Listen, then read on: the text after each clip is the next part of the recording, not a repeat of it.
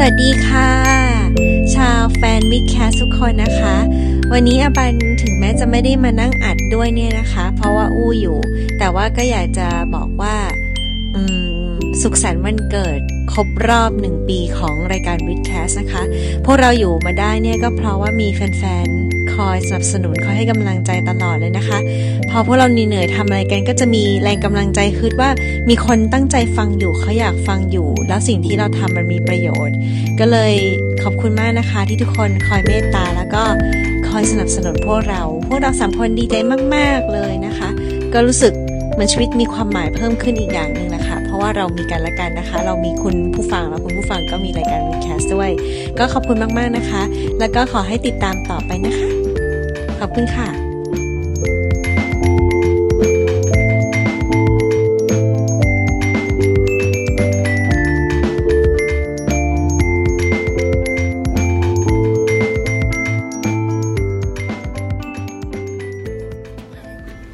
ครับกลับมานะฮะตอนนี้คุณกำลังอยู่กับรายการวิดแคสนะครับนี่ตะกี้ฉีกอารมณ์เป็นนิดหนึ่งฮะครับที่เพิ่งจบไปเมื่อสักครู่เนี่ยก็เป็นช่วงแนะนำเพลงฮะซึ่งส่วนใหญ่ที่แนะนำไปก็เป็นเพลงของ Muse นะฮะครับแล้วก็สาเหตุที่แนะนำก็เพราะว่าเป็นหนึ่งในวงที่นักร้องชื่นชอบวิทยาศาสตร์แล้วก็ชอบเอาไอเดียหรือว่าคำศัพท์หรืออะไรของวิทยาศาสตร์เนี่ยไปใส่ในเพลงเขานะครับแล้วก็ปรากฏว่าจาก Second Law of Thermodynamics ทำไปทำมาไปโผล่เพลง Redemption ที่แบบซึ้งมากนะทำมาทำแปงยังตะกี้ยังน้ำตารื้นอยู่เลยฮะแทบจะร้องไห้ออกมาเลยนะฮะครับโอ้แล้วตอนนี้เราก็พยายามจะค่อยๆดึงกลับมานะพยายามจะบิ้วตัวเองกลับมาสู่ความเป็นวิดแคสครับ ช่วงนี้เราจะไล่ตอบคำถามกันต่อครับต่อเป็นคำถามพี่แทนบ้างฮะใช่ครับมีทางบ้านส่งมาถามนะฮะผมถามให้ดีกว่านะพี่เดี๋ยวก่อนขอบอกแหล่งที่มาก่อนทางแฟนเพจนะครับใครสนใจไปพูดคุยถามคำถามอะไรก็เชิญที่ Vidcast Thailand นะฮะหมายถึงว่าเข้า Facebook แล้วเสิร์ชว่า Vidcast Thailand ครับก็จะเห็นเป็นชีสระเบิดสีเหลืองๆนะครับซึ่งขอแนะนำให้ไปทางช่องทางนั้นนะครับเพราะว่าบางคนส่งอีเมลมาเนี่ยก็ดีฮะเพียงแต่ว่าเราไม่ค่อยได้เช็คกันบ่อยนะครับรู้สึกผิดเลยก็เลยแต่ถ้ามาทางนี้เนี่ยจะเช็คบ่อยกว่ามากเลยฮะโอเคคำถามนี้ว่ายังไงบ้างครับเป็นเรื่องของไข่ไก่หลากสีฮะจากคุณโอ้โหอะไรเนี่ยบุ๋งอ๋อบุ๋งเขาบอกว่าพี่แทนคะพอดีดูรายการญี่ปุ่นเห็นไข่ไก่ของญี่ปุ่นเป็นสีขาวถ้าเป็นพี่อบันอ่านมันจะนะเห็นไข่ของคนญี่ปุ่นเห็นไข่ไก่ของญี่ปุ่นเป็นสีขาวนะคะเป็นเพราะอะไรเหรอคะแล้วไข่ไก่ทั่วโลกจะเป็นสีแบบไหนเหรอคะอันนี้ครับพูดถึงสีของไข่ไก่บองแปงเคยนึกถึงไหมไม่เดี๋ยวผมรู้สึกว่าไข่ไก่บ้านเมืองเราสีเหลืองสีน้ำตาลแบบออกเหลืองๆตุ่นๆสีไข่ไก่พูดง่ายใช่สีไข่ไก่ฮะแต่ถ้าพูดถึงไข่ขาวเลยเนี่ยไข่แบบที่เปลือกสีขาวก็นึกถึงไข่เป็ดใช่ฮะปรากฏว่าน้องคนนี้ก็บอกว่าไข่ไก่ที่ญี่ปุ่นเนี่ยเป็นสีขาวครับ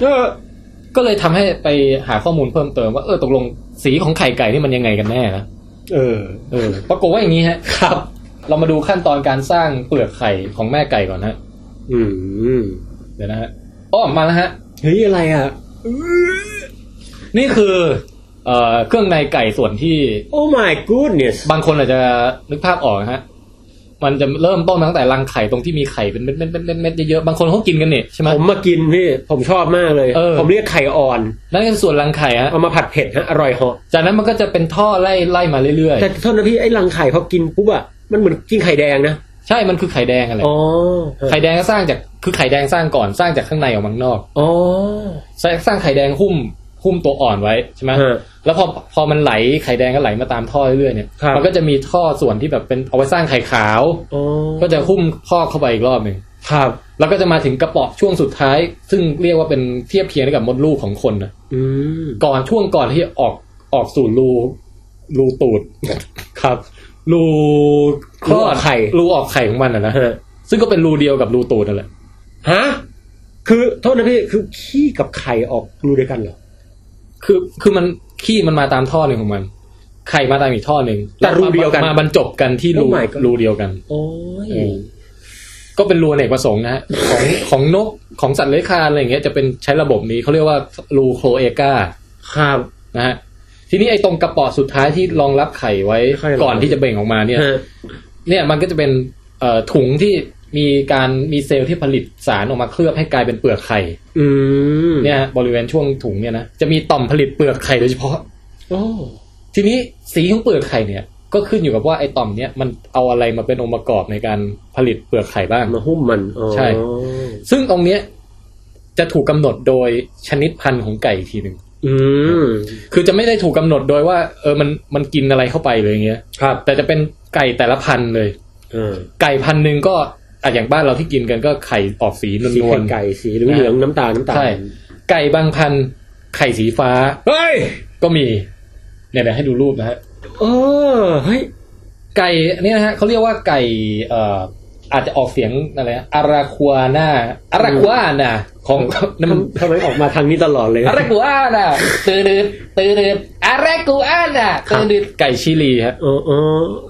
ตะกี้มันดูสเปนฮะโอเคไก่ของชิลี1,001ก็ออกไข่มาจะเป็นโทนจะอธิบายไงเป็นฟ้าอ่อนเอ้ยสวยนะผมชอบพี่ดูน่ากินมากอ่ะคือถ้าออกมานี่ผมอยากจะตอกกินดูสักหรือบางทีออกแนวเขียวๆหน่อยก็มีเขียวตุ่นๆแบบฮะแล้วก็มีไก่อีกของฝั่งฝรั่งเศสของทางฝรั่งเศสเรียกว่าไก่มารานไม่รู้ออกเสียงไงนะ MARANS นะฮะไอ้นี่ไข่แดงฮะปกติไข่มันก็สีน้ำตาลเหลืองๆบางทีออกแดงนิดๆอยู่แล้วนะต้องลองดูมันไข่มันแดงเข้มเฮ้ยนี่มันสีชมพูคือสีชมพูสีแดงอะใช่ไหมสีเหมือนชมพูสีเลือดหมูอย่างนั้นนะสีเลือดหมูเลยฮะไก่มารานเนี่ยสีเหมือนลูกว่าใช่โอ้แบบเหมือนสีเปลือกมังคุดครับผมโอ้โห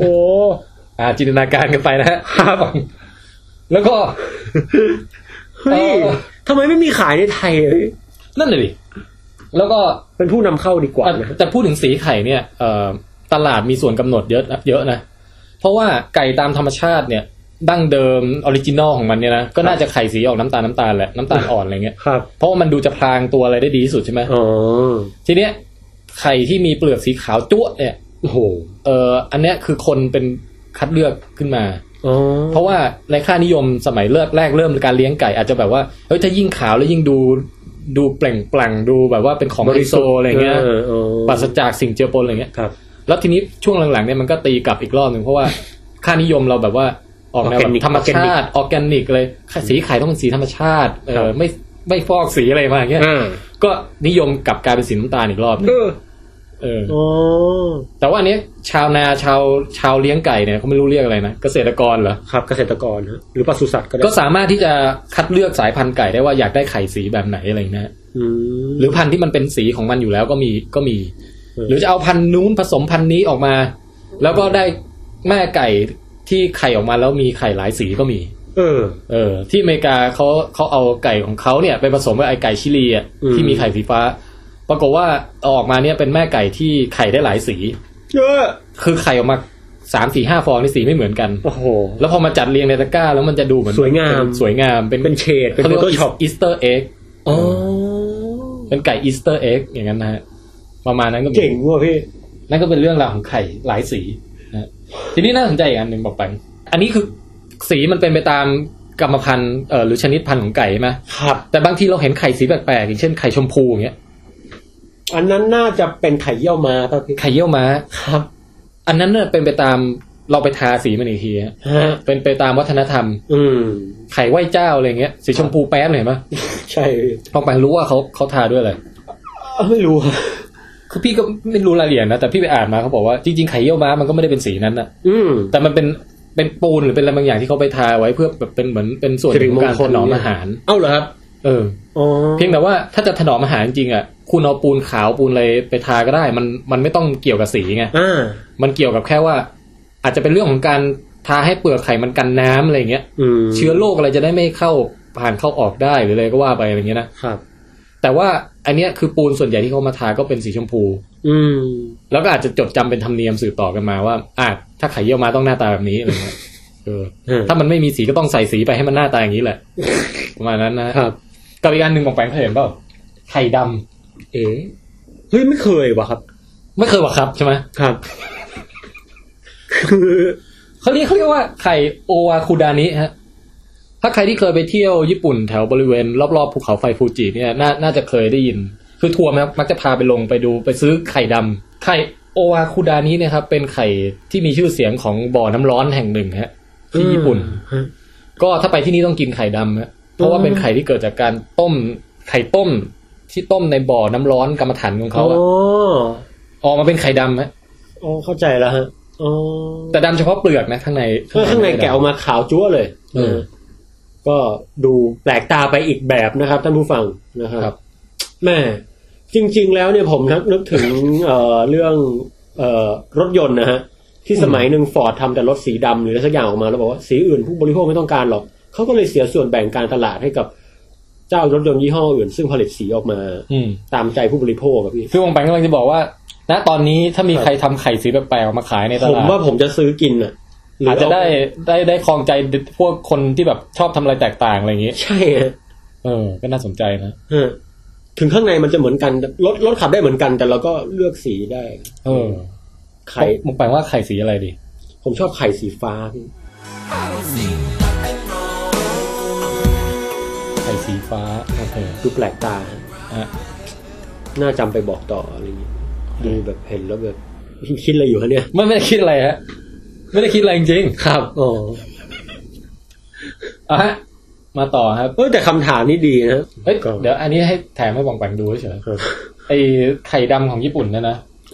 พี่เคยไปกินมาแล้วเว้ยมันเป็นยังไงฮะพี่จำอะไรไม่ได้เลยเพราะว่ามันต้องเป็นการไปแบบทัวร์ลิสต์มากอ่ะคือแบบเอาทุกคนลงซื้อไข่กลับขึ้นรถอะไรเงี้ยยังไม่ทันได้ดื่มด่ำรู้เรื่องอะไรเลย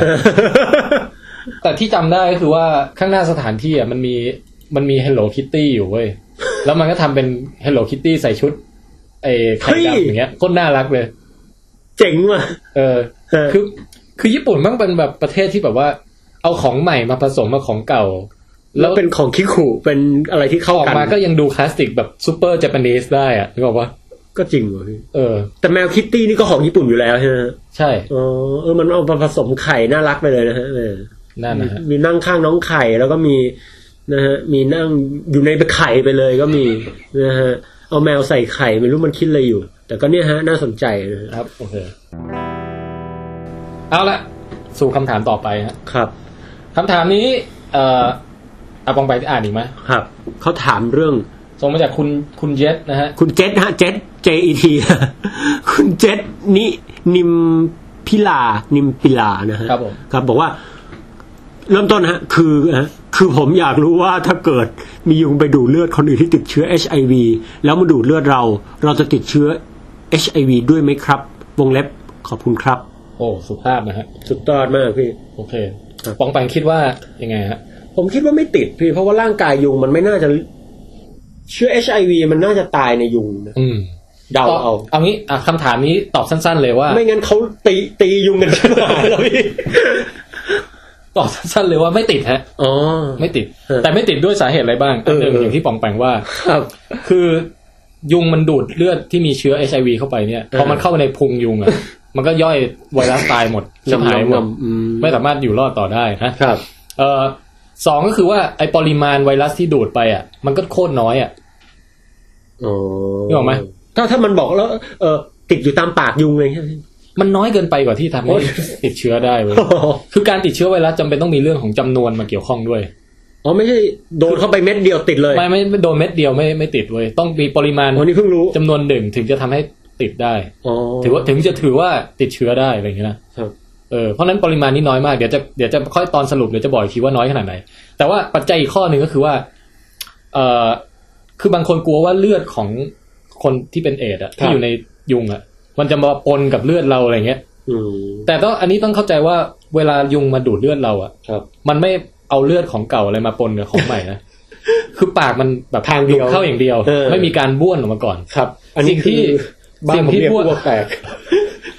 สิ่งที่บ้วนออกมามีเพียงน้ำลายฮะ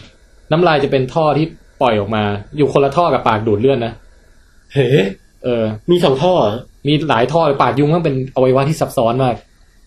น่าจะเป็นคู่หนึ่งหรืออะไรอย่างเงี้ยนะ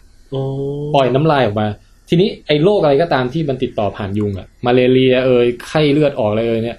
มันจะติดต่อผ่านน้ำลายยุงคือหมายความว่ายุงต้องมีเชื้ออยู่ในต่อมน้ำลายก่อน ครับถึงจะสามารถปล่อยเชื้อนี้สู่คนได้แล้ววงจรเชื้อโรคอย่างเชื้อมาลาเรียอย่างเงี้ยมันก็คือถูกดูดเข้ามาจากเลือดใช่ไหมแล้วเข้าไปคือมาลาเรียสามารถอยู่รอดภายในพุงในไส้ยุงได้จนกระทั่งมันไปเติบโตต่อในต่อมน้ำลายแล้วถึงค่อยเข้าสู่ระยะติดต่อแล้วพอยุงนั้นมากัดเราถึงค่อยได้เชื้อมาลาเรียมาจากน้ำลายยุงไม่ใช่จากเลือดเพราะฉะนั้นที่เขาบอกว่า HIV อ่ะติดทางยุงเดี๋ยวเลือดคนเนี่ยเป็น HIV มันจะไหลกลับเข้ามาในร่างกายเราไม่ใช่เพราะท่อเลือดเนี่ยดูดเข้าอย่างเดียวใช่แล้วก็พอดูดเข้าไปแล้วเนี่ยคือหมายว่าดูดจากคนที่มีเชื้อเอดส์ไปแล้วเนี่ยนะครับมันไอเชื้อไวรัส HIV เนี่ยมันไม่สามารถอยู่รอดได้ในร่างกายยุงแล้วก็ไม่สามารถไปโตต่อในต่อมน้ำลายยุงเพื่อจะมาติดอีกคนต่อไปอะไรเงี้ยทำไม่ได้เชื้อเอดส์ที่มันอยู่ยงคงกระพันทุกวันนี้เพราะว่ามันยังมีคนที่เป็นเอดส์กันอยู่ที่แบบว่าแพร่เชื้ออยู่ได้ด้วยเหมือนกันก็ส่วนใหญ่จะติดทางอื่นนะก็จริงๆเรื่องความรู้เรื่องเอดส์ทุกคนน่าจะหมายถึงเบสิกอ่ะทุกคนน่าจะคุ้นเคยว่าเอาตูดจริงๆไม่ต้องเอาตูดเอารูอะไรก็ได้ติดได้ทุกรูอ่ะฮาร์ดคอร์อุ้ยอันนี้แล้วก็คุณบาลเข็มฉีดยาอันนี้เห็นไหมมันมีเลือดติดแบบชัดเจนพวกแบบแลกเปลี่ยนเข็มหมายว่าเข็มฉีดยาที่แบบใช้หลายครั้งอะไรอย่างเงี้ยนะไม่แต่ผมงงตรงที่ว่าในเมื่อมันอยู่ในยุงไม่ได้ออกมาผมได้ยินว่ามันออกมาเลอะตามโต๊ะพวกนี้ฮะสักพักเดี๋ยวมันก็ตายใช่คือแปลว่ามันต้องอยู่ในคนเท่านั้นมันอยู่ไวรัสเป็นสิ่งมีชีวิตที่ประหลาดมากคือเมื่อมันออกมานอกสิ่งมีชีวิตอื่นมันไม่สามารถคงอยู่ได้มันก็จะย่อยสลายไปตามความร้อนตามความเบลออะไรของสิ่งแวดล้อมอะไรเงี้ยจริงเหรอพี่แล้วเชื้อหวัดเนี่ยฮะก็ต้องอยู่ในคนเหมือนกันคืออย่างนี้หวัดมันมีอายุของมันไงคือพี่ไม่แน่ใจนี้ต้องไปถามคนที่รู้จริงแล้วว่าสมมุติฮัตชิ่วใส่มืออย่างเงี้ยครับมันจะเชื้อนั้นจะสามารถไปติดคนอื่นได้ในระยะแบบกี่ชั่วโมงอะไรอย่างเงี้ยก็ว่าไปถ้าเลยนั้นไปแล้วคือไวรัสมันแห้งฝ่อเป็นฝุ่นเป็นอะไรไปหมดแล้วไงครับก็สบายใจได้นะตรงนี้นะฮะแค่เหม็นเฉยโอเคครับเพราะนั้นโอเคคอนเซ็ปต์ไวรัสเอดส์เนี่ยไวรัส HIV เนี่ยมันก็คือส่วนใหญ่พวกเชื้อที่ส่งผ่านยุงได้จะเป็นเชื้อที่มีวงจรชีวิตซับซ้อนคือเป็นเซลล์เป็นสิ่งมีชีวิตอะไรที่ซับซ้อนกว่านั้นน่ะเช่นเชื้อมาลาเรียมันก็เป็นโปรโตซัวชนิดหนึ่งเลยเนี่ยนะแต่ถ้าเป็นไวรัสเฉยๆเนี่ยมันตายง่ายมันก็จะไม่ไปโตต่อในยุงอะไรอย่างนี้แต่ก็ยังมีเชื้อไวรัสบางประเภทที่ติดต่อผ่านยุงได้ส่วนใหญ่จะเป็นพวกไข้สมองอักเสบชนิดต่างๆน่ากลัวนะอันนี้ส่งผ่านยุงได้ครับนะครับแต่นอกนั้นโรคในยุงเนี่ยจะเป็นโรคที่เกิดจากเชื้ออย่างอื่นที่ไม่ใช่ไวรัสแหละทีนี้เขามีสถิติเปรียบเทียบให้ฟังแล้วครับเขาบอกว่าปริมาณเลือดที่ยุงมันดูดเข้าไปเนี่ยสมมติว่าไปดูดคนเป็นเอดส์เนี่ยนะครับโอกาสที่มันจะได้ไวรัสติดมาเม็ดนึงเนี่ยครับประมาณ1 ต่อ 10 ล้านโอ้ถ้าพูดให้แปลความหมายให้เข้าใจง่ายคือว่าถ้าคุณจะติดเอดส์จากยุงกัดได้ต้องมียุงมากัดคุณประมาณ10 ล้านตัวแล้วทุกตัวในนั้นเนี่ยเคยไปกัดคนเป็นเอดส์มาทั้งหมดทั้ง10 ล้านตัวนั้นเลยมากัดคุณแล้วคุณจะมีโอกาสได้ไวรัสจากยุงเหล่านี้มา1 เม็ดบอกว่าเป็นไปไม่ได้ก็ยังพอได้นะพี่คือเข้าใจใช่ไหมเข้าใจพี่ต้อง10 ล้านตัวแล้วทุกตัวมั่งแบบต้องเคยไปกัดคนเป็นเอดส์มาหมดเลยแล้วเพียงเท่านั้นเรายังไม่ติดนะเราเพียงได้ไวรัสมา1 เม็ดไม่ถือว่าติดก็คือแค่ได้ไวรัสมา1เขาเรียกว่า1 ยูนิตอ่ะก็คือไม่รู้อะไรเหมือนกันแต่อาจจะหมายถึง1 ตัวหรืออะไรโอเคเพราะนั้นสบายใจได้นะครับยุงไม่ติดผ่านเอดส์น้องเขาก็ช่างถามนะน้องเจษนะคือบางทีมีคนสงสัยว่าแล้วถ้ามันไม่ได้กัดล่ะแต่ว่ามันมาปุ๊บแล้วเราตบมันอย่างเงี้ยแล้วไส้แม่งแบบทะเลแบบไปโดนรูแผลเราพอดีอย่างเงี้ยเปี้ยเลยอ่ะอย่างนี้ไวรัสจะเข้าแผลไหมผมว่าเข้าอ่ะพี่ก็เอาเราอาศัยหลักการเดียวกันตัดความเป็นไปได้ออกไปได้ก็คือว่าปริมาณมันน้อยมากคือต้องเกิดแบบนั้นน่ะเป็น10 ล้านครั้งอ่ะคุณถึงจะได้ไวรัสมัน1 เม็ดอ่ะเดี๋ยวนะพี่มันต้องโคตรสวยนะเพราะว่าเพิ่งกัดมาด้วยนะเพราะว่าทิ้งมานานมันตายใช่ถ้าทิ้งมานานตายด้วยแล้วแบบเพิ่งกัดปุ๊บมาตรงเปี้ยเอาตรงแผลกูอีกแล้ว10 ล้านครั้งนะเข้าใจละเรียกว่าเป็นไปไม่ได้ดีกว่านะครับโอ้ก็พูดเรื่องโรคภัยไข้เจ็บมีคำถามนึงน่าสนใจฮะ อันนี้ไม่ได้จดมาว่าเขาถามว่าอะไร ครับ แต่เอาเป็นว่ามีผู้ฟังท่านหนึ่งเขียนคำถามมาฝากไว้ในหน้า Facebook นะครับ ครับ ถามว่าสัตว์สามารถเป็นปัญญาอ่อนได้หรือไม่ สัตว์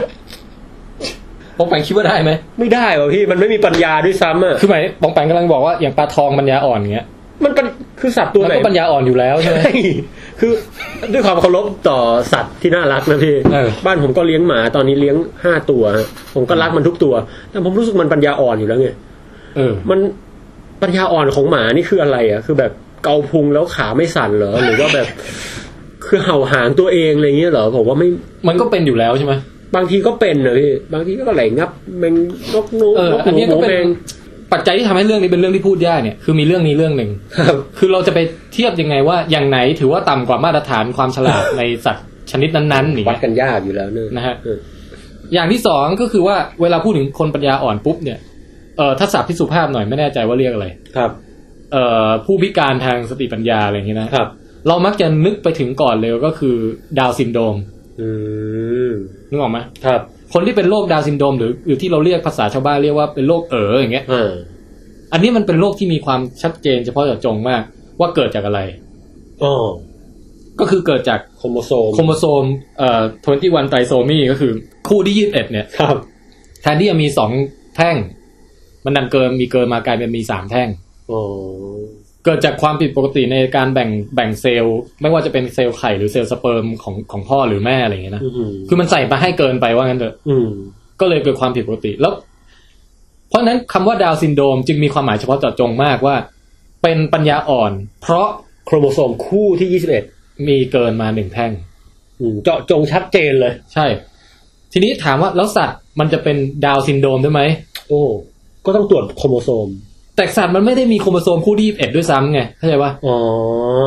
เพราะนั้นต่อให้มันมีคู่ไหนเกินมาสักคู่หนึ่งแล้วมันเป็นปัญญาอ่อนเราก็อาจจะไม่สามารถเรียกมันว่าเป็นดาวน์ซินโดรมได้อยู่ดี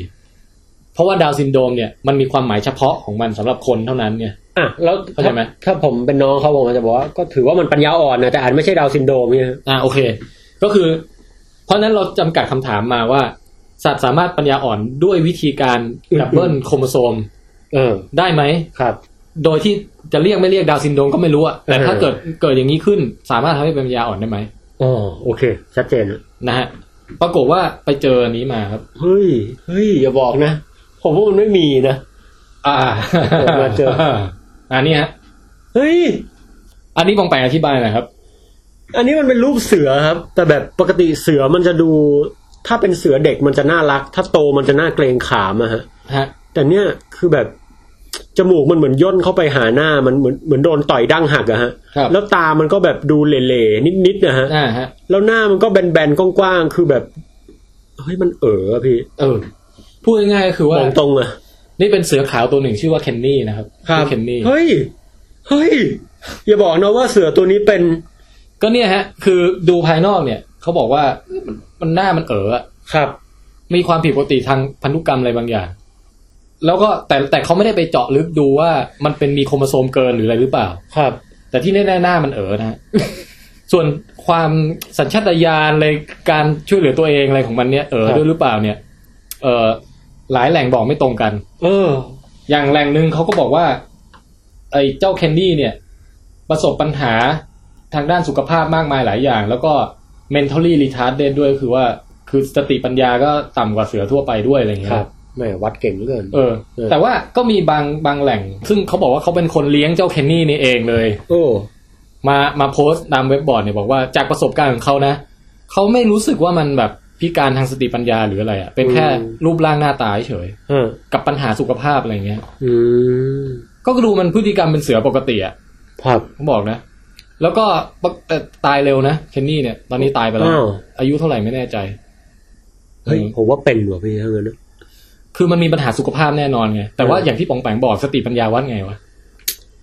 โอ้ยากมากยังไงก็ตามก็คืออาจจะเทียบเคียงได้กับการเป็นปัญญาอ่อนในคนหรือเปล่าอันนี้ต้องไปดูแต่บางทีอาจจะเป็นแค่โรคที่ทำให้หน้าตาและสุขภาพไม่ค่อยดีก็ได้แต่เรื่องราวของเจ้าเคนนี่เนี่ย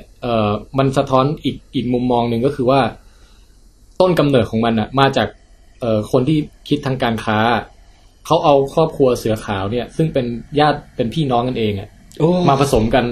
รุ่นแล้วรุ่นเล่ารุ่นแล้วรุ่นเล่าเพื่อให้เกิดลูกที่แบบเป็นลักษณะแปลกๆที่มันถ้าเกิดรอให้ธรรมชาติเกิดเองมันนานไงแต่นี่คือจะขายต้องทำเสือลักษณะดีก็เลยใช้วิธีแบบเนี้ยลูกเกิดมาข้อนึงพิการซะจำนวนหนึ่ง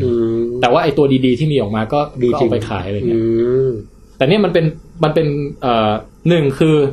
เป็นการสาธิตให้เห็นว่าที่เขาว่ากันว่าผสมกันในครอบครัวเลยอย่างเงี้ยหลายรุ่นยีนด้อยกับยีนด้อยมันมีโอกาสมาเจอกันเยอะครับนะฮะก็เลยลักษณะแย่ๆเนี่ยซึ่งปกติอาจจะถูกยีนตัวอื่นข่มเอาไว้ครับนี่มันมีโอกาสได้แสดงออกมาเพราะว่ามันด้อยกับด้อยมาเจอกันก็จะเกิดขึ้นบ่อยขึ้นเกิดความผิดพลาดได้ง่ายขึ้นกับอีกเรื่องนึงคือว่าเฮ้ยเราไม่เคยนึกถึงมาก่อนว่าเสือขาวที่เราเห็นเนี่ยบางทีมันมาจากกระบวนการผลิตแบบนี้ที่โหดร้ายนะเพราะว่าไอ้เจ้าอย่างไอ้เจ้าเคนนี่เนี่ยหรือพี่น้องของเคนนี่ที่พิการเนี่ยนะครับเอาจริงๆอ่ะฟาร์มเนี่ยเขาจะฆ่าทิ้งนะเขาถือว่าเลี้ยงไปก็เปลืองเข้าสู่ขายไม่ได้อ่ะครับแต่ที่อยู่ได้มาอยู่สวนสัตว์เนี่ยเพราะมีหน่วยงานเข้าไปช่วยกู้ออกมาโอ้โหช่วยชีวิตออกมานะฮะเฮ้ยน่าสงสารนะพี่น่าสงสารนะเดี๋ยวขอดูรูปเคนนี่อีกทีดูรูปเคนนี่อีกทีเห็นมีรูปด้านล่างด้วยตอนมันเดินพุ่นเนี่ยเคนนี่น้ำลายไหลยืดเลยเฮ้ยจริงด้วยเหรอพี่หน้าตาน่าสงสารพอสมควรเลยที่นี่มาถึงของเคนนี่เนี่ยก็คือไม่ได้มีใครไปพิสูจน์โครโมโซมอะไรมันนะครับแต่ว่านี่ฮะที่สวนสัตว์อีกแห่งหนึ่งอันนี้เขาพิสูจน์ชัดเจนเลยว่าเป็นโครโมโซมเกินแน่นอนเกินมาแท่งนึงอ่ะแต่คู่ไหนไม่แน่ใจนะคือหมายถึงว่าคงไม่ตรงกับของคนหรอกคงไม่ใช่คู่ที่21หรอกแต่ว่าเป็นโรคที่มีสาเหตุเกิดจากลักษณะโครโมโซมเกินเหมือนกันครับนะแล้วลิงตัวนี้เนี่ยฮะมีชื่อว่านะเป็นลิงเหรอฮะเป็นลิงฮะลิงตัวนี้มีชื่อว่าอาซาเลียครับอาซาเลียเนี่ยนะฮะเกิดมาพร้อมกับความผิดปกติทางโครโมโซมนะครับเรื่องราวเนี่ยก็เขาเล่าให้ฟังในฐานะผู้ที่ไปอยู่ใกล้ชิดกับมันแล้วก็ไปศึกษาเนี่ยคนที่เขียนเล่าเรื่องราวนี้ชื่อว่าคุณฟรานซ์เดวาลซึ่งเป็นชาวดัตช์ชื่ออะไรแปลกๆเดวาลอะไรเนี่ยนะถ้าใครดูบอลก็เพราะน่าจะพอมีไอเดียว่าชื่อคนฮอลแลนด์เป็นยังไงนะก็แต่เขาก็เล่าเรื่องราวที่เขาไปอยู่กับอาซาเลียครับเขาบอกว่าเอ้ยในโลกของสัตว์เนี่ยมันมีทั้งความโหดร้ายและมีทั้งความสงสารกันและกันว่ะยังไงอะพี่ป้องแปงลองคิดดูว่าถ้าป้องแปงเป็นสัตว์ปัญญาอ่อนเกิดมาโอ้โหป้องแปงจะประสบกับชีวิตไงบ้างโอ้โหเอาตรงๆนะพี่จะมีใครช่วยอะไรไหมคงจะระยำตำบอลเลยอะแบบถ้าเป็นสัตว์นะมันก็ปกติสัตว์มันก็ทำร้ายกันอยู่แล้วฮะเข็นฆ่ากันอะไรเงี้ยคงไม่มีใครช่วยอดีตความรู้สึกนะแล้วก็ไม่น่าจะอยู่รอดได้ด้วยซ้ำไม่มีทางเลยแหละเขาบอกว่าอย่างนี้ฮะเขาบอกว่าอาซาเลียเนี่ยประสบปัญหาในการใช้ชีวิตหลายด้านมากนะไม่ว่าเป็นเรื่องของการเดินเหินการวิ่งการกระโดดการปีนป่ายอะไรเงี้ยก็เป็นอุปสรรคอย่างมากไม่ทันเพื่อนอ่ะพูดง่ายแล้วก็คือต่อให้โตแล้วก็ยังทำสิ่งเหล่านี้ไม่ค่อยเป็นคือเบสิกของลิงอ่ะเบสิกของชีวิตลิงทำไม่ค่อยได้เหมือนแบบ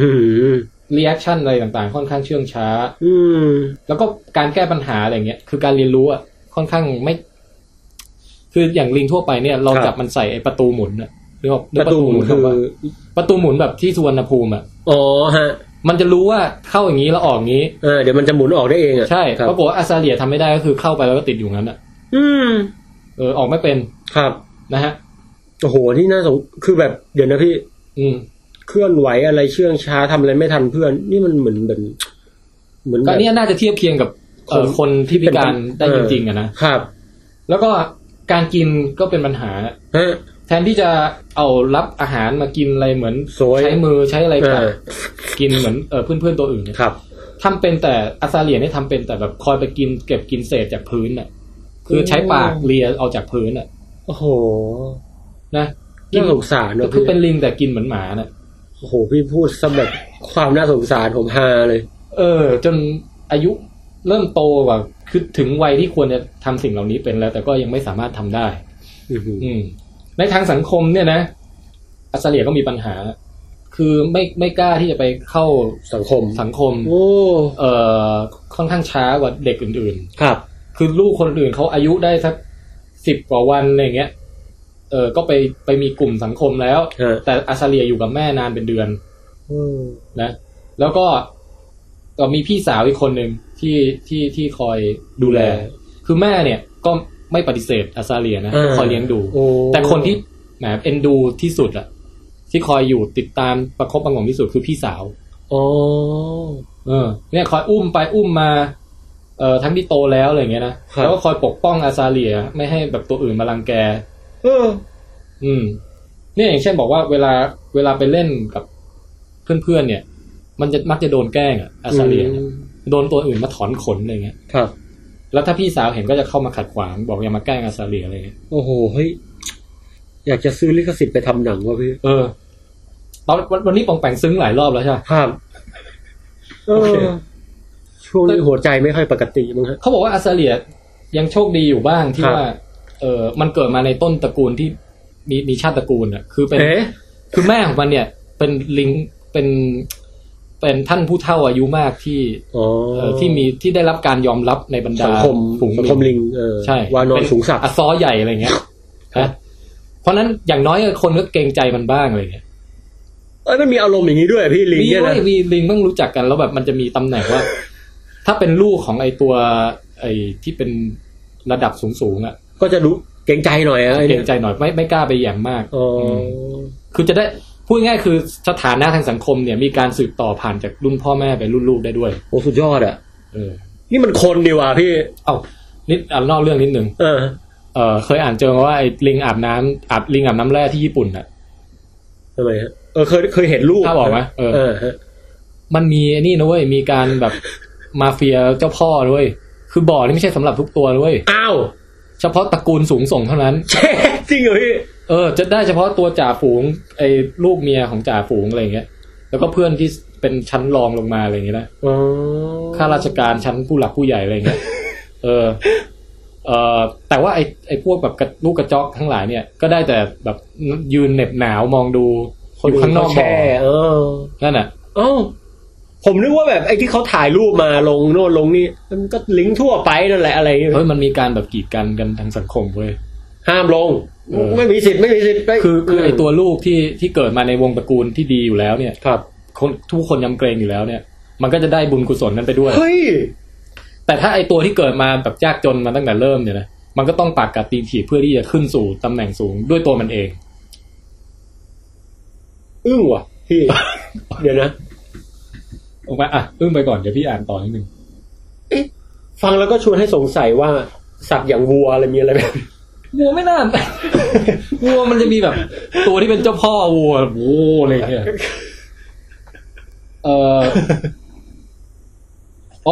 เขาบอกว่าอาซาเลียเนี่ยอีกอันนึงที่ดูจะพิการจริงก็คือว่าในแง่การเรียนรู้นะคือว่าเวลาโดนใครแกล้งแล้วแบบไม่จำก็ยังจะชอบไปเล่นกับคนที่แกล้งตัวเองอยู่อะไรเงี้ยครับแต่จนมีเหตุการณ์รุนแรงครั้งนึงเนี่ยที่แบบทะเลาะกันครั้งใหญ่อะไรเงี้ยมีก๊กนู้นกับก๊กนี้มาตีกันแบบพ่อแม่เขาตีกันครับแบบสู้ซีเรียสเลยเอาถึงตายอะไรเงี้ยแล้วอาซาเลียแบบไม่รู้ว่าตัวเองแบบสู้ใครไม่ได้ก็เข้าไปผสมโลงด้วย โดนเขาจับหัวฟาดพื้นเลยแล้วถึงกับแบบลงไปนอนแบบแบบไม่เดี๋ยวนะขออ่านก่อนไม่รู้ว่าชักหรืออะไรสักอย่างเดี๋ยวนะพี่ไอ้ลิงตัวนี้มันอยู่ในสวนสัตว์เหรอพี่อยู่ในสวนสัตว์แล้วทำไมเขาปล่อยมันลิงมันตีกันเนี้ยบางทีมันก็อาจจะตีกันเองโดยที่เราไม่ไปควบคุมไม่ได้อะไรอย่างเงี้ยเดี๋ยวนะนี่เขาบอกว่ามีตัวผู้ตัวหนึ่งแบบลากมันไปกับพื้นแล้วก็ถูกลูกถูกกังเอาไปฟาดกับก้อนหินพื้นคอนกรีตอย่างเงี้ยอาซาเลียถึงกับชักไปหลายวินาทีโอ้โหโดนฟาดนำมาพึกไปหนึ่งข้างแบบว่าเฉพาะช่วงเวลานั้นนะแต่ว่าต้องหนักขนาดนี้ถึงจะเรียนรู้ได้ว่าต่อไปเนี่ยอย่าไปยุ่งกับตัวผู้ตัวนี้ไอ้นี่มันลิงตัวผู้ตัวเมียพี่อาซาเลียอะไรเนี่ยอาซาเลียน่าจะเป็นตัวเมียนะใช้คำว่าชีครับโอ้โหก็เรียกได้ว่าเจ็บไม่จำนะแต่พอเจ็บหนักเฮ้ยจำเว้ยเฮ้ยก็อาซาเลียน่าสงสารก็ไม่ค่อยมีเพื่อนเล่นเพราะไม่ค่อยทันเพื่อนในวัยเดียวกันอะไรอย่างเงี้ยนะครับก็มักจะอยู่ปิดตัวมาอยู่เดี่ยวๆอะไรเงี้ยแต่ก็มีพี่สาวกับแม่คอยดูแลแล้วก็แต่อย่างไรก็ตามก็มีลิงอื่นในฝูงบางตัวเนี่ยที่ก็มาเอ็นดูอาซาเลียก็มีครับคือแบบว่าพอเห็นว่าพิการอะไรเงี้ย ก็มาคอยดูแลมาเห็นอกเห็นใจเพราะว่าอัสเลียเนี่ยได้รับการแบบช่วยเกาหัวช่วยอะไรนะช่วยหาเหาอะไรเงี้ยมากกว่าลิงอื่นๆในวัยเดียวกันถึง2 เท่าความเห็นใจก็มีในสัตว์นั่นน่ะอันนี้ก็แต่ที่น่าเศร้าก็คือว่าพออายุได้บอกแล้วว่าอายุสั้นนะอีกแล้วเนี่ยอายุ32 เดือนนะฮะ32 13 36จะไม่3 ปีดีเลยอัสเลียก็ถึงกับมีอาการแบบชักลมบ้าหมูอะไรเงี้ยนะครับแล้วก็เริ่มแบบเอาหัวตัวเองแบบฟาดกับกำแพงครับจนแบบมันไม่ไหวแล้วอะสุดท้ายเขาต้องฆ่ามันทิ้งเพื่อความเขาเรียกว่าการุญยฆาตคือต้องยิงมันหรือทำอะไรสักอย่างตายจบไปเลยดีกว่าเพราะไม่รู้จะใช่ไม่งั้นมันทำร้ายตัวเองแล้วแบบคุ้มคลั่งอะไรเงี้ยคนเห็นก็ทนไม่ไหวด้วยแบบโอ้เฮ้ยไม่รู้จะทำไงช่วยก็ไม่ไหวให้ตายอย่างไม่ทรมานดีกว่าเนี่ยเรื่องราวของอัสเลียวันนี้ดราม่าเยอะนะฮะโอ้ก็เรียกได้ว่าเกิดเป็นสัตว์แล้วยังมีปัญญาอ่อนอีกนะน่าสงสารเหมือนกันนะแต่ก็นะถ้าเป็นลิงเนี้ยมีโครงสร้างทางสังคมเนี่ยมันก็พอได้สะท้อนให้เห็นว่าในหมู่ลิงก็มีพวกคนที่มีพวกคนมีพวกตัวที่โหดร้ายและมีความเมตตาอยู่คือหมายความว่ามันก็เป็นภาพสะท้อนของสังคมมนุษย์นั่นแหละมนุษย์เราก็เป็นไพรเมทชนิดหนึ่งเป็นญาติไอ้พวกสัญชาตญาณหรือว่านิสัยต่างๆมันก็สืบทอดมาจากอย่างนี้แหละมีต้นตระกูลมาจากอย่างนี้แต่ของเรามาขยายเพิ่มแล้วก็มีความซับซ้อนมากมายขึ้นมาแต่โดยร่างเงาก็มาจากที่เดียวกันเลยนะครับ ครับนี่ก็อัดมาได้เยอะเหมือนกันนะ ต่อให้ไม่มีอบันเราก็น่าจะจัดได้เต็มเวลานะครับแต่รู้สึกขาดหายว่ะพี่หวงเหวงวงเหวงเหลืออีกนิดๆหน่อยๆเอาเรื่องอะไรดีเรื่องสุดท้ายที่เดี๋ยวจะเล่าในวันนี้ครับจะเรียกว่าเป็นข่าวเบ้อก็ได้นะโอ้โหไม่ได้ยินมานานแล้วเบ้อนี่โอเคครับทำได้ดีนะพี่ข่าวเบ้อของวันนี้มีหลายท่านนะครับส่งลิงก์มาให้ดูว่ามันมีข่าวนี้ที่กำลังเป็นที่พูดถึงกันครับไม่ถึงกับโด่งดังอะไรมากแต่ว่าก็เห็นบ่อยใช่ได้นะครับนั่นก็คือข่าวที่เกี่ยวข้องกับอุโมงค์ย้อนเวลาที่ประเทศจีนลองไปได้ยินไหมไม่อะไรอ่ะพี่เดี๋ยวจะอ่านเนื้อข่าวให้ฟังอุโมงค์ย้อนเวลานี่มันแบบนึกถึงอะไรโดราเอมอนนะโดรันเองใช่โดราเอมอนนี่อันนี้อ่านมาจากพันทิปนะครับสุดชงนพบอุโมงค์ย้อนเวลาในจีนลอดผ่านแล้วเวลาเดินถอยหลัง1 ชั่วโมงตึงระหว่างที่ฟังรายละเอียดข่าวไปนะฮะอยากให้เราทำตัวเป็นนักสืบนะครับครับคืออันเนี้ยมันไม่มีใครคิดว่าอุโมงค์เนี้ยย้อนเวลาได้จริงอยู่แล้วนึกออกป่ะ คงคิดว่าคงไม่มีใครเชื่ออย่างนั้นนะแต่ไอ้ที่ตรงส่วนที่น่าสนุกคือส่วนที่มาคิดให้ออกว่าเฮ้ยแล้วทำไมมันถึงเกิดปรากฏการณ์นี้ขึ้นได้ปรากฏการณ์ที่ว่าก็คืออย่างนี้ฮะในกุ้ยโจวนะฮะประเทศจีนมีอุโมงค์หนึ่งเวลาที่ขับรถเข้าไปเนี่ยแล้วก่อนจะออกมาสู่ปากทางเนี่ยเวลาในมือถือแล้วมือถือเท่านั้นนะมันจะย้อนเวลากลับไป1 ชั่วโมงครับโอเคแล้วทดลองกับโทรศัพท์นะฮะ8 ใน 10เครื่องเนี่ยปรากฏว่าเกิดอย่างนี้ขึ้นจริงๆคือนักข่าวเนี่ยเขาไปท้าพิสูจน์นะในรอบพอเข้าไปปุ๊บสมมุติเข้าไปตอน4 โมงเย็นครับออกมาปุ๊บเนี่ยจะกลายเป็น3 โมงแล้วพอขับออกห่างไปอีกเรื่อยๆปรากฏว่ากลับมาเป็น4 โมงเหมือนเดิมผลกระทบไม่อยู่ไปตลอดครับก็เลยตั้งชื่อให้มันว่าอุโมงค์ย้อนเวลาครับผมติ้งป๋องแปงใช้วิเคราะห์ฮะผมว่ามันเกี่ยวกับ GPS พี่คือหมายความว่า GPS ที่เอาไว้บอกเวลาหรืออะไรพวกนี้แน่นอนต้องสมาร์ทโฟนนะที่ผมเดาเพราะฉะนั้นโนเกียที่ผมใช้แบบไร้สีทุกวันนี้ผมว่าเป็นอีก2 ใน 8 2 ใน 10เครื่องที่ไม่ได้รับผลเดาเอานะฮะตอนแรกพี่นึกไปถึงนี้เว้ยครับพี่นึกไปถึงว่าประเทศจีนมันกว้างใหญ่นะหรือว่ามันไปขับผ่านในตรงเส้นที่แบ่งโซนเปลี่ยนเวลาพอดีนึกออกปะครับแต่ถ้าเกิดอย่างนั้นน่ะมันก็ต้องพอเลยไปมันก็น่าจะค้างอยู่ตลอดนึกออกปะแล้วมันก็ไม่น่าจะใช่เรื่องแปลกอะไรนึกออกปะทุกคนก็น่าจะรู้อยู่แล้วว่าเอาเปลี่ยนโซนเวลานะอะไรเงี้ยเหมือนเรานั่งเครื่องบินไปไปไหนดีวะไปฟิลิปปินส์หรืออะไรเงี้ยแล้วเขาบอกต้องเปลี่ยนเวลากี่ชั่วโมงเราคงไม่แบบมาตกใจว่าเฮ้ยย้อนโว้ยเกิดขึ้นได้ไงอะไรตอนแรกพี่นึกว่าเป็นอย่างนั้นด้วยคือที่ผมคิดว่ามันไม่น่าจะเป็นอย่างนั้นเพราะว่า รถมันไม่น่าจะทำอะไรได้เร็วขนาดนั้นไงพี่คือไม่งั้นผมนั่งจากเชียงใหม่มากรุงเทพหรือว่ากรุงเทพกับอุบลเนี่ยผมต้องเจอบ้าง iPhone เรามันไม่ได้หรือว่าโทรศัพท์อะไรเรามันไม่ได้เปลี่ยนเวลาตามเส้นลองจิจูดที่เราผ่านใช่ไหมมันต้องมาปรับเองด้วยมือต้องปรับเองด้วยมือนะแต่อันนี้เนี่ยผมว่ามันอาจจะเป็น GPS พี่แบบว่าเจอมุมเจอเหลี่ยมหรือเปล่าหรือว่าโอเคงั้นเดาค่อยๆตบให้แคบออกมาน่าจะเป็นเรื่องของสัญญาณที่สื่อสารมายังเครื่องมือถือนะฮะครับก็มีคนวิเคราะห์ไว้บอกว่าคือมือถือเนี่ยมันจะต้องมีการสื่อสารกับเสาสถานีอะไรของมันอยู่ตลอดเวลานี้อันนี้เราไม่ใช่วิศวะทางนี้เราก็ไม่รู้รายละเอียดนะครับแต่ว่าเอาเป็นว่ามันต้องมีการรับรู้ข้อมูลจากเสาส่งคลื่นอะไรทุกอย่างเพื่อจะได้รู้ว่าณตอนนี้ควรจะแสดงเวลากี่โมงหรืออะไรเงี้ยนะทีนี้ถ้าเกิดว่ามันมีเสาที่อยู่ณตำแหน่งนั้นที่บอกเวลาผิดพลาดอยู่1ต้นหรืออะไรเงี้ย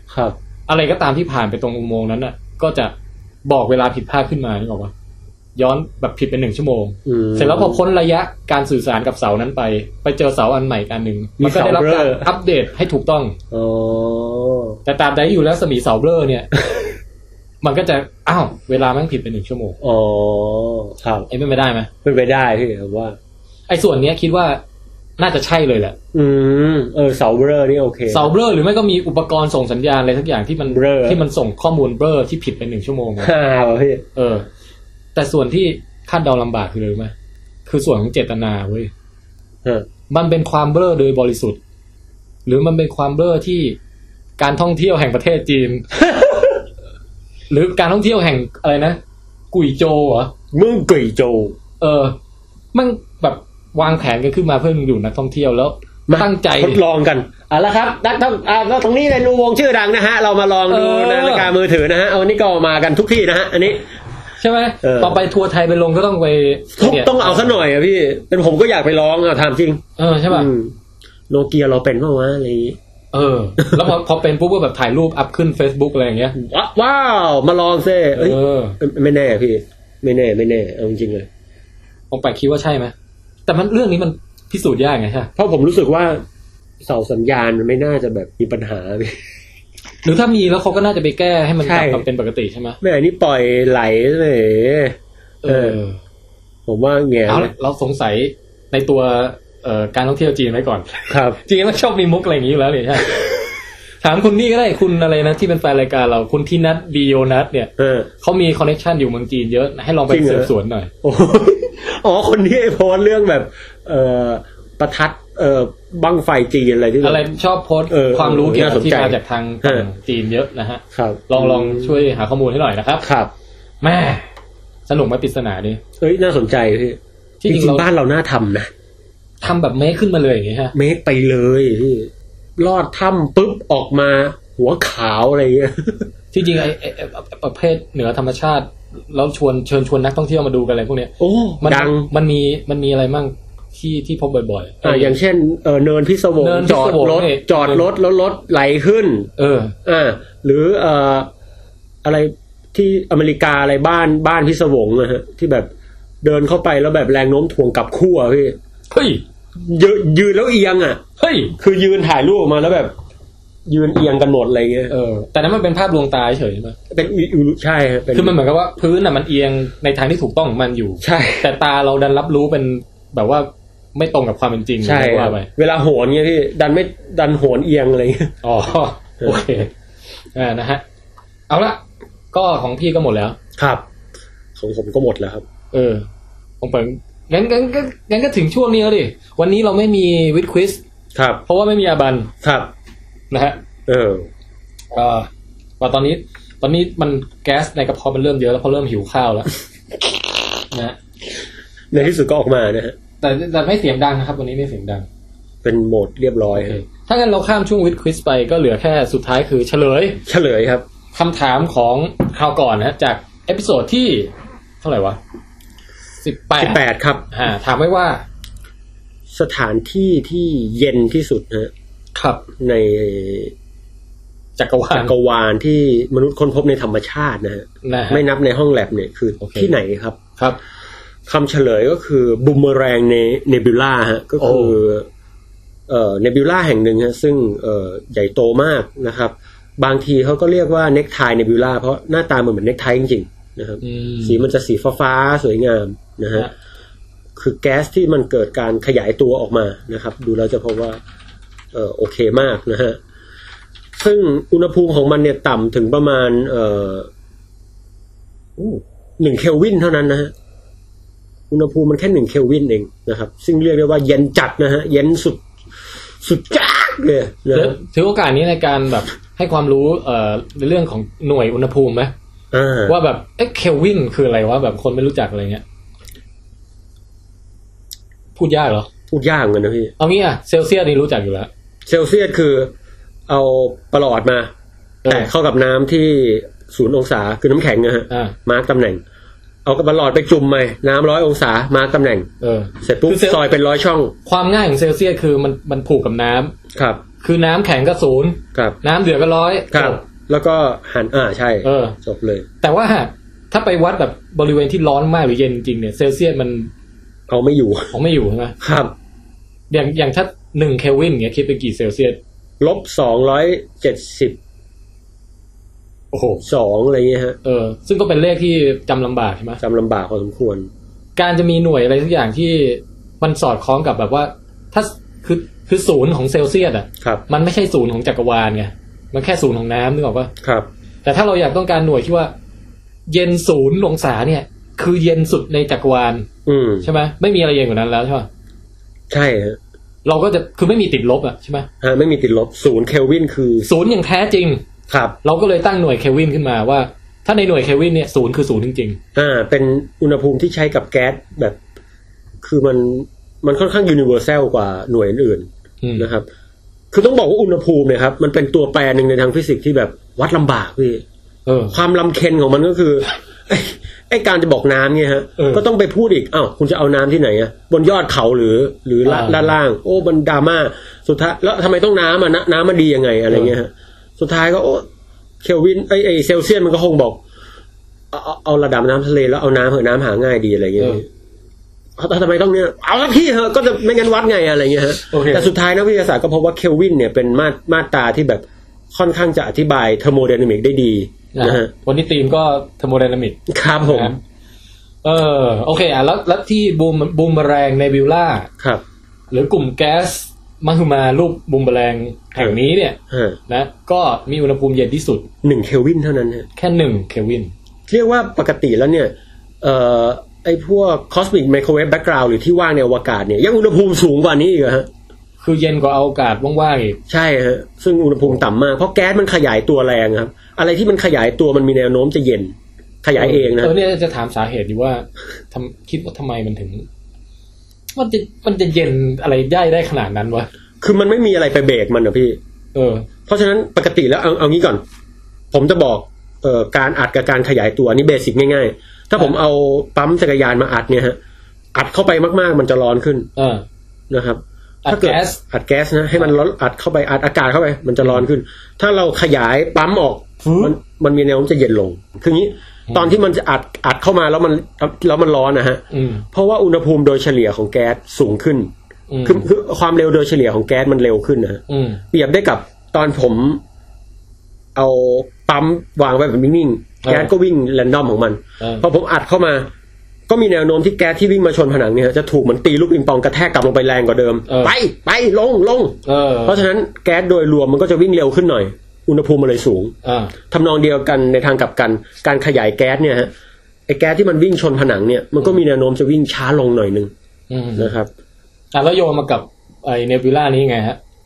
อันนี้เป็นโปรเซสที่ผมเอาไว้หลอกเด็กฮะแต่จริงๆแล้วโบโบแรงเนบิวล่าเนี่ยฮะความเย็นของมันเกิดจากอีกโปรเซสนึงซึ่งเอาเหรอใช่ฮะอันนี้มันไม่มีพาร์ติชันนี่พี่มันไม่มีขอบให้กระแทกไม่มีกระบอกไม่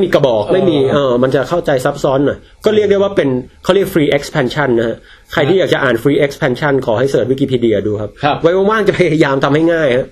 เป็นเรื่องอยู่ในหัวข้ออะไรดีจะเรียกว่า thermodynamic ครับเอางั้นผมลองพลศาสตร์ความร้อนอาจจะอธิบายง่ายที่สุดดูเช่นตอนที่มันขยายตัวครับพลังงานสักโน้มถ่วงมันเพิ่มขึ้นนะครับคือแค่พูดแค่นี้ก็งงแล้วครับ เพราะเอาไว้วันหลังแล้วกันนะครับ นั่นแหละฮะสักโน้มถ่วงนี่ก็งงนะใช่เนี่ยฮะก็เลยโอเคเอาเป็นว่ามันขยายตัวอย่างไม่มีอะไรไปกั้นมันก็เย็นลงได้เรื่อยๆระดับหนึ่งครับแต่มันจะไม่ถึง0แน่นอนฮะไม่ต้องห่วงโอเคครับตอนนี้มีอะไรถึง0มั้ยไม่มีฮะคือกฎฟิสิกส์คือถึง0ก็หาไม่ได้แล้วเพราะฉะนั้นต่ำกว่า0ไม่มีแน่นอนแล้วที่ปองแปงต้องกำกับไว้ในโจทย์ว่าเฉพาะที่ตามธรรมชาติคือเย็นตามธรรมชาติไม่ใช่มนุษย์ไปทำอะไรแสดงว่าถ้ามนุษย์ไปทำอะไรมันต้องมีคำตอบนึงเป็นคำตอบนึงคือมีต่ำกว่า1เคลวินแน่นอนนะตอนนี้ในแลบในอะไรเขาทำกันเย็นกว่านั้นเยอะซึ่งอันนั้นก็เอาไว้ว่ากันอีกทีใช่ว่าทำยังไงถึงเป็นเอพิโซดได้เลยฮะอันนี้การว่าด้วยการทำความเย็นเขาเรียกเรื่องธรรมดา Cryogenesis เป็นการศึกษาเกี่ยวกับความเย็นเลยครับอันนี้แล้วก็มีประโยชน์ทางด้านหลากหลายด้านใช่ไหมการแพทย์ก็มีฟิสิกส์ก็มีวัสดุศาสตร์ก็มีโอเคฮะไว้เป็นหัวข้อต่อไปทีนี้ในบรรดาผู้ที่ตอบถูกเนี่ยครับครับโอ้มีมาทั้งหมด14ท่านด้วยกันนะตอบเข้ามาแล้วถูกต้องนะเดี๋ยวขออ่านชื่อสักหน่อยนะฮะเอาจะอ่านอย่างรวดเร็วเลยเหรอครับเพื่อคนตอบจะได้ฟินนะฮะคุณธนาสุขแสงรัตน์คุณวรุณมงคลการุณคุณวีรพลพรหมศักดิ์คุณเบญจภาตังกรุษาคุณกวินวิทูลพงศ์คุณอาร์ตชนาการคุณเมเปิลออทัม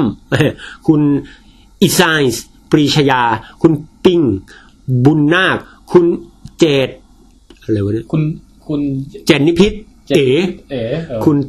ทินาถบิโยนาถแหมมาแล้วฮะคุณทรงวิทย์ศรีกิจกุลคุณเล็กสลันยูคุณพักวินโมโนโอ้ตายกูโอเคปมือให้ปองแปงครับแหมจะได้ฮะจะได้ทีนี้เราก็ได้กำกับตัวเลขให้ทุกท่านนะฮะเป็นเบอร์ตั้งแต่เบอร์1ถึงเบอร์14นะครับครับผมณบัดนี้เนี่ยจะลองทำการเสิร์ชใน Google ดูนะครับว่ามีเว็บที่มันให้เป็นแบบ random number generator ไหมนี่ฮะมีดู random.org แล้วมันจะให้เรากำหนดไอ้นี่ไหม1ถึง14อ่ะน่าจะนี่แล้วนี่ฮะมิน1 max 14ครับเราจะถ่ายวิดีโอไหมพี่ไม่ต้องครับทุกคนเชื่อใจนะเชื่อใจกันนะฮะ generate ครับเตรียมจะกดแล้วครับ1 2เฮ้ยโอ้ยมาแล้วครับได้เลขอะไรครับปองแปงฮะเป็นเลขที่น้อยกว่า10นะฮะที่อ่านไปตะกี้ครับมันคือเราไม่ต้องเว้นช่วงให้ลุ้นก็ได้เพราะไม่มีใครรู้เลขตัวเองฮะจริงๆลำดับตะกี้ก็คือเลขนะฮะแต่ยังไงก็ตามมันออกมาเป็นเลข4ซึ่งก็คือตรงนี้เว้นคือคุณเบญญภาตันรักษาครับตั้งรักษาขอแสดงความยินดีกับคุณเบญญภาตั้งรักษานะครับแม่ยอดเยี่ยมฮะครับคนอื่นก็โอเคฮะเพียงแต่แพ้ดวงไปหน่อยครับผมระบบนี้เวิร์กไหมโอเคพี่ฮาดีเดี๋ยวคราวหน้าก็สำหรับคำถามของตอนนี้นะฮะก็ส่งกันเข้ามาเหมือนเดิมเราก็จะรวบรวมชื่อทุกท่านที่ตอบถูกมาแจกแจงตัวเลขใส่ให้แล้วก็มา random number generator อย่างงี้ดีเหรอพี่นะแต่ว่าก่อนอื่นเนี่ยปองแปงควรจะกล่าวอะไรกับผู้ที่ยังไม่ได้รับรางวัลสักหน่อยไหมหมายถึงว่าตอนนี้มีประกาศผลไปแล้วแต่ยังไม่ได้รับสิ่งของที่จะส่งไปให้อะไรเงี้ยครับตอนนี้มีแจ้งมารายหนึ่งแล้วครับคือคุณกวินนะฮะอย่างไรเดี๋ยวผมจะรีบส่งให้คือตอนนี้ผมส่งความล่าช้าทั้งหมดนี้เกิดจากอะไรครับหลายอย่างครับแบบฟ้าร้องไม่มีอะไรครับก็แค่ขาดซึ่งวินัยฮะ เอาตรงๆก็ต้องขออภัยครับคุณกวินนะครับ ตอนนี้มีแจ้งมา1คนทางหน้าวอลคือคุณกวินใครที่ขาดอีกบอกมาทางหน้าวอลได้เลยผมจะรีบส่งให้แต่ตอนนี้ผมว่าส่งให้หมดละเหลือคนเดียวตอนนี้โอเคครับบอกคุณเบญญภานิดนึงนะฮะว่ารอบนี้ของรางวัลเราได้เคยเกริ่นไว้แล้วว่าเราจะให้หนังสือนะครับเฮ้ยอย่าบอกนะครับว่าทำไมครับหนังสืออะไรครับโอ้ยมีหลายเล่มครับมีให้เลือกฮะเดี๋ยวนะครับนี่ครับเฉพาะในมือนะครับมีหนังสือนี่ไม่เกี่ยวครับมีหนังสือ Higgs Boson นะครับลองสาธยายหน่อย Higgs Boson เล่มนี้นะฮะเป็นจุดเริ่มต้นการปฏิวัติครั้งใหม่ในทางวิทยาศาสตร์นะครับก็คนไทยเขียนใช่ไหมครับคนไทยเขียนหรือเปล่าเนี่ยก็เรียกว่าได้เลยฮะว่าใช่ไหมนะเดี๋ยวนะครับใช่ครับอาจารย์ก็ใช่เลยนะฮะก็เขียนโดย ดร.อัฐกิจฉัตรภูติแล้วก็ดร.วิรุณอัศวพิภพนะฮะเขียนขึ้นมาเล่มนึงอีกเล่มนะครับเป็นเรื่อง The Black Hole War นะฮะสงครามหลุมดำเล่มนี้ผมซื้อมาอ่านด้วยนะฮะโดยดร.ปิยบุตรบุรีคำแปลผลงานของเลโอนาร์ดซัสกินนะครับเล่มนี้สนุกดีฮะอันนี้ผมอ่านแล้วแต่อันนี้พี่ก็เคยอ่านแล้วเหมือนกันอ้าวเหรอครับแต่ตอนนี้จำอะไรไม่ได้จำได้แต่ว่าเขาพี่อ่านเวอร์ชั่นภาษาอังกฤษเลยโอ้โหจำได้ว่าเขาซีกับสตีเฟนฮอว์กิงมากเลยนะคนนี้แล้วมันก็เป็นคู่ปรับกันอะไรเงี้ยก็จะสนุกดีเขาจะเล่ามุมมองจากอินไซต์เลยนะครับแล้วก็อีกเล่มเนี่ยฮะเรื่อง Elegant Universe มหัศจรรย์ทฤษฎีสตริงนะฮะ Brian Greene เขียนแล้วก็มีคนทีมแปลเช่นเดิมนะครับอันนี้เป็นเรื่องเกี่ยวกับทฤษฎีสตริงแบบส่วนใหญ่ออกแนวฟิสิกส์นะฟิสิกส์แบบจ๋าๆเลยเล่มนี้นะฮะคือได้รับมาฟรีนะฮะก็เอามาแจกซะนะครับแล้วก็อีกเล่มนึงก็คือนี่ฮะสุดท้ายที่สามารถเลือกได้เฮ้ยเล่มนี้500 ล้านปีของความรักครับวิทยาศาสตร์ของอารมณ์ความรักและความเกลียดชังนะฮะของพี่เอลนั่นเองนะครับอันนี้ต้องบอกนิดนึงนะฮะผมไม่ได้สปอยอะไรทั้งสิ้นผมอ่านจบแล้วครับพี่ครับแล้วผมรู้สึกสนุกมากด้วยฮะโอ้โหจริงๆเล่มก่อนหน้านี้ของพี่เอลเนี่ยฮะแกเขียนออกมา3เล่มเป็นทริโลจีนะฮะครับก็เล่มที่1เรื่องเล่าจากร่างกายกับเล่มที่2เหตุผลของธรรมชาติก็เราก็มีแจมกันนะฮะครับแต่คือเจ้าตัวเขามาฝากไว้ให้เองเลยบอกว่าจงมอบหนังสือเหล่านี้ให้กับแฟนๆวิดแคสครับนะฮะก็ใครที่คิดว่าชอบก็คุณเบญจภาเนี่ยก็สามารถส่งรีเควสต์มาได้ว่าจะเอาเล่มไหนใช่ครับครับมีรู้สึกว่าถ้าเป็นเล่มล่าสุดซึ่งก็คือ500 ล้านปีของความรักเนี่ยจะมีลายเซ็นไว้ให้ด้วยแต่ไม่ใช่เล่มนี้เล่มนี้เซ็นให้ผมแต่จะมีเล่มที่เซ็นไว้ให้แฟนวิดแคสอะไรอย่างเงี้ยโดยเฉพาะโอ้โหคือลายไม่ธรรมดาผมไม่มีอะไรแบบเนี้ยเฮ้ยของไปก็มีเขาเซ็นมาให้ผมไปไม่แล้วตอนพี่แทนเซ็นหนังสือพี่แทนมีแบบนี้ป่ะพี่แบบคือมีตาสแตมป์น่ารักใช่ไหมมีตาสแตมป์มีวิธีการเซ็นพี่ไม่มีอ่ะขนาดลายมือพี่ยังเขียนไม่ถูกบางทีแบบขอมอบให้คุณอะไรแล้วเขียนชื่อเขาผิดต้องขีดค่าแล้วก็เขียนใหม่อะไรเงี้ยยังไงแล้วแต่ก็คือนี่ที่ลิสต์มาเนี่ยคือว่าคุณเบญจภาเนี่ยเลือก1เล่มนะฮะตั้งรักษาครับแล้วก็สำหรับคนที่ตอบถูกของตอนเนี้ยที่กำลังจะถามอยู่เนี่ยก็เลือกได้อีก1เล่มนะฮะแต่จะเป็นใครยังไม่รู้ของรางวัลต่อไปมาเรื่อยๆนะฮะอันนี้ใช่ฮะทีนี้คุณป๋องแปงเนี่ยได้เตรียมคำถามของสัปดาห์นี้มาหรือไม่หรือว่าจะให้ผมถามหรือยังไงฮะตอนนี้ไม่ได้เตรียมครับอยากจะเตรียมไหมครับพี่แทนมีไหมครับพี่แทนนี่ตอนนี้นึกไม่ออกเหมือนกันคัดก่อนนะครับคัดมาแล้วครับคำถามประจำสัปดาห์ครับประจำตอนครับเรียกยากกันครั้งนี้เป็นลอจิกพัซเซิลบ้างครับก็อาจจะต้องมีวิธีคิดที่น่าสนใจดูฮะจะคิดกันได้หรือเปล่านะสมมุติว่านะฮะต้องเข้าใจก่อนว่ามีบ้านอยู่หลังนึงฮะชั้นล่างเนี่ยมีสวิตช์ไฟครับชั้นบนมีหลอดไฟอยู่3หลอดฮะสวิตช์ก็มี3สวิตช์เดี๋ยวก่อนคือไอ้คนออกแบบบ้านนี่มันเบ้อใช่ป่ะอย่างแรงนะฮะคือมันเอาหลอดไฟไว้ข้างบนแต่มันเอาสวิตช์ไว้ชั้นล่างอาจจะเพื่อประโยชน์ในการอะไรสักอย่างแต่ว่าความเบ้อจริงๆคือเขาดันไม่ทำความแตกต่างระหว่างสวิตช์เลยฮะสวิตช์หน้าตาเหมือนกันหลอดก็หน้าตาเหมือนกันแล้วสวิตช์อันไหนควบคุมหลอดไหนเนี่ยไม่บอกครับโอ้โหทีนี้ตอนเราอยู่ข้างล่างเนี่ยฮะเราต้องลองเปิดสวิตช์ไฟหรือปิดหรือทำอะไรก็ตามกับสวิตช์เนี่ยฮะเพื่อโจทย์นะฮะทำอะไรสักอย่างกับสวิตช์นะฮะเพื่อที่เดินขึ้นไปปุ๊บเนี่ยดูแล้วรู้เลยหลอดไหนตรงกับสวิตช์ไหนพี่แทนงงไหมคือโอเคเดี๋ยวทวนคำถามอย่างนี้ครับมีสวิตช์3สวิตช์อยู่ข้างล่างอยู่ชั้นล่างแล้วก็มีหลอดไฟ3หลอดอยู่ชั้นบนซึ่งตอนอยู่ชั้นล่างเรามองไม่เห็นหลอดไฟนะฮะต้องเดินขึ้นบันไดไปก่อนจึงจะเห็นหลอดไฟนะฮะทีนี้ให้ทำอะไรกับสวิตช์อยากเปิดปิดยังไงก็ได้เป็นซีเควนซ์ยังไงแล้วแต่ครับแต่ข้อแม้คือว่าพอขึ้นมาสังเกตหลอดไฟปุ๊บจะรู้เลยว่าหลอดไหนควบคุมโดยสวิตช์ไหนโอเคคำถามก็คือว่าไอซีเควนซ์ที่ว่านั้นน่ะคืออะไรทำยังไงแต่ไม่ใช่อย่างนี้นะฮะไม่ใช่แบบว่าอ๋อพี่หนูเปิดสวิตช์จากข้างล่างกดแป๊กขึ้นมาดูครั้งที่1อันไหนติดก็สวิตช์นั้นแล้วหนูก็ลงไปปิดสวิตช์แรกเปิดสวิตช์ที่2ขึ้นมาไม่เอาโอ้ยทำไมคำถามพี่ง่ายอย่างนี้ล่ะคือทำอะไรกับสวิตช์เสร็จปุ๊บ ขึ้นมาดูคนเดียวรู้เลยครับนะครับแล้วไม่ใช่แบบว่าอ๋อ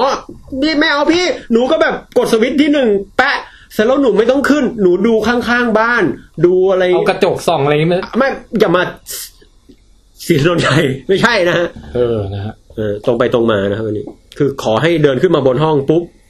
แค่ครั้งเดียวรู้เลยนะครับโอ้โหลองคิดดูครับลองคิดฮะใช้เวลาให้เต็มที่นะครับอันนี้เอางี้แล้วกันบอกเลยว่าใครคิดอันนี้ออกเก่งฮะ ผมคิดไม่ออกนะพี่เพื่อนอาจารย์เฉลยให้ได้รู้ของพี่ก็มีคนเฉลยให้ฟังเหมือนกันผมคิดออก คือถ้าคิดออกได้ด้วยตัวเองเนี่ยถือว่าเก่งเลยฮะโคตรเก่งนะพี่เรามาดูกันว่าจะมีใครตอบถูกหรือเปล่าเราจะเสียหนังสือไหมเนี่ยต้องบอกงี้ก่อนบอกว่าจริงๆคำถามเนี้ยเป็นคำถามที่มีชื่อเสียงคือเป็นปริศนาที่หลายคนรู้จักเพราะฉะนั้นถ้าไปเสิร์ชเนี่ยจะเจอง่ายมากแต่คุณจะยอมเสียศักดิ์ศรีทำแบบนั้นเหรอฮะคุณต้องคิดเองให้ออกดิครับใช่ไหมโอ้โหแนะนำว่า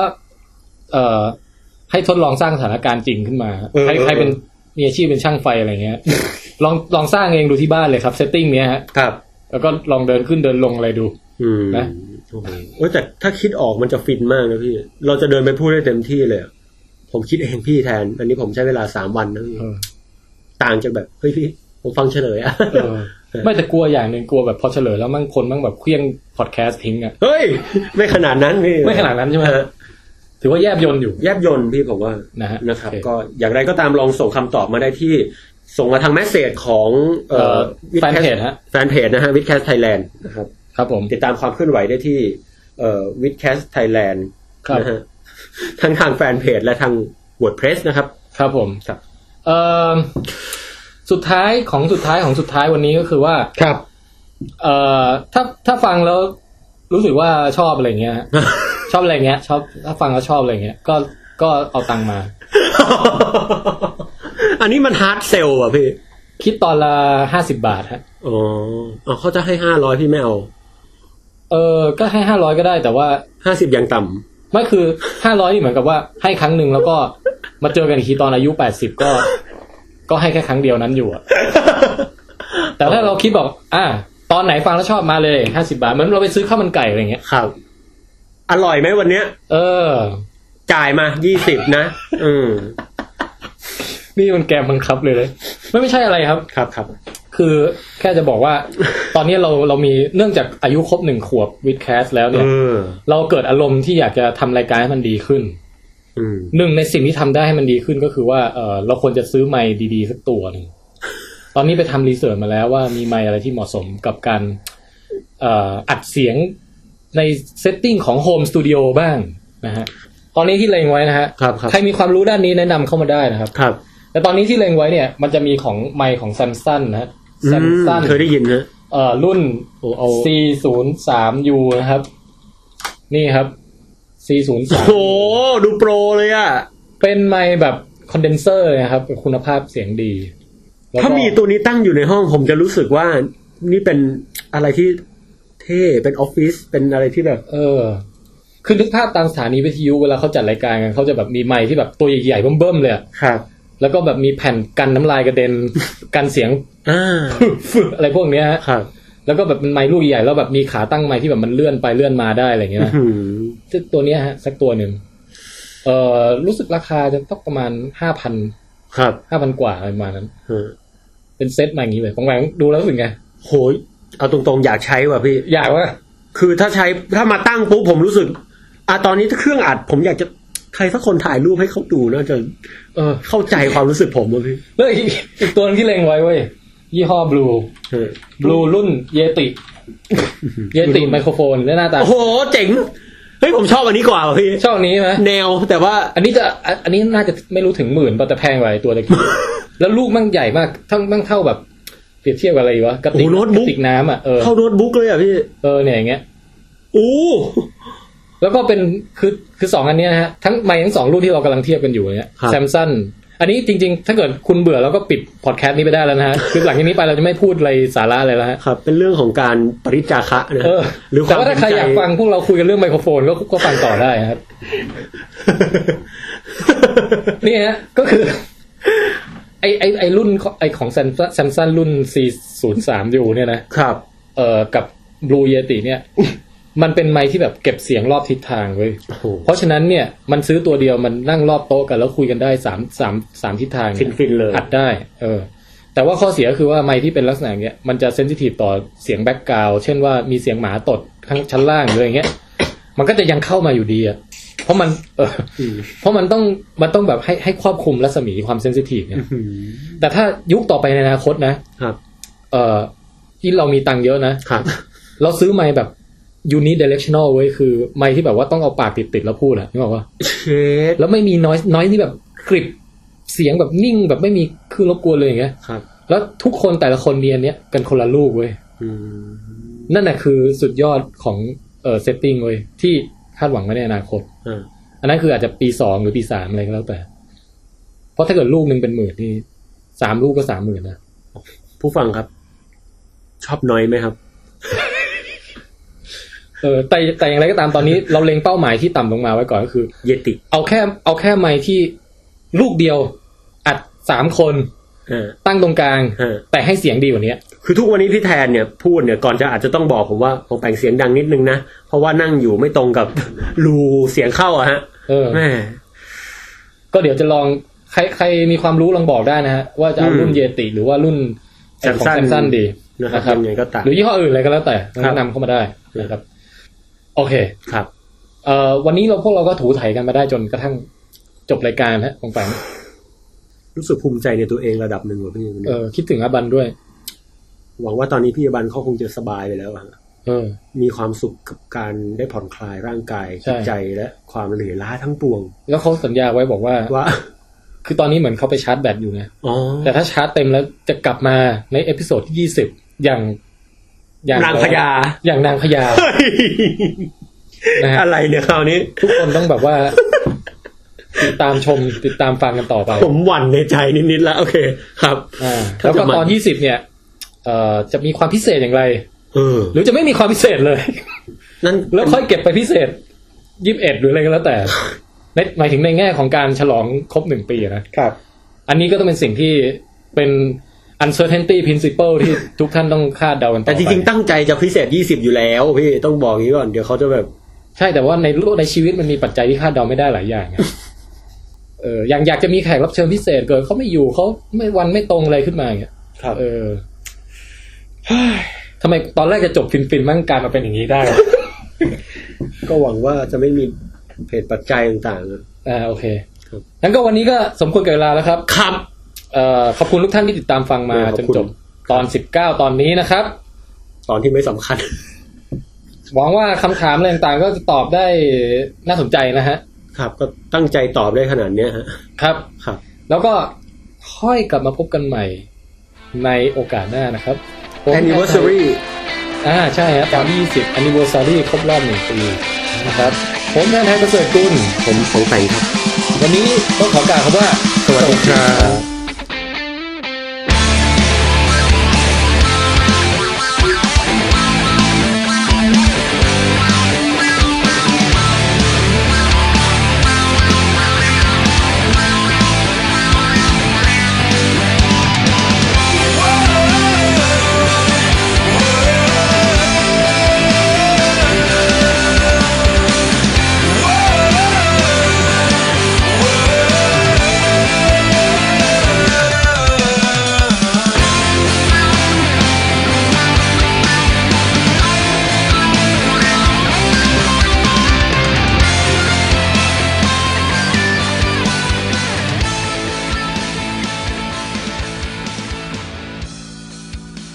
มันแน่นอก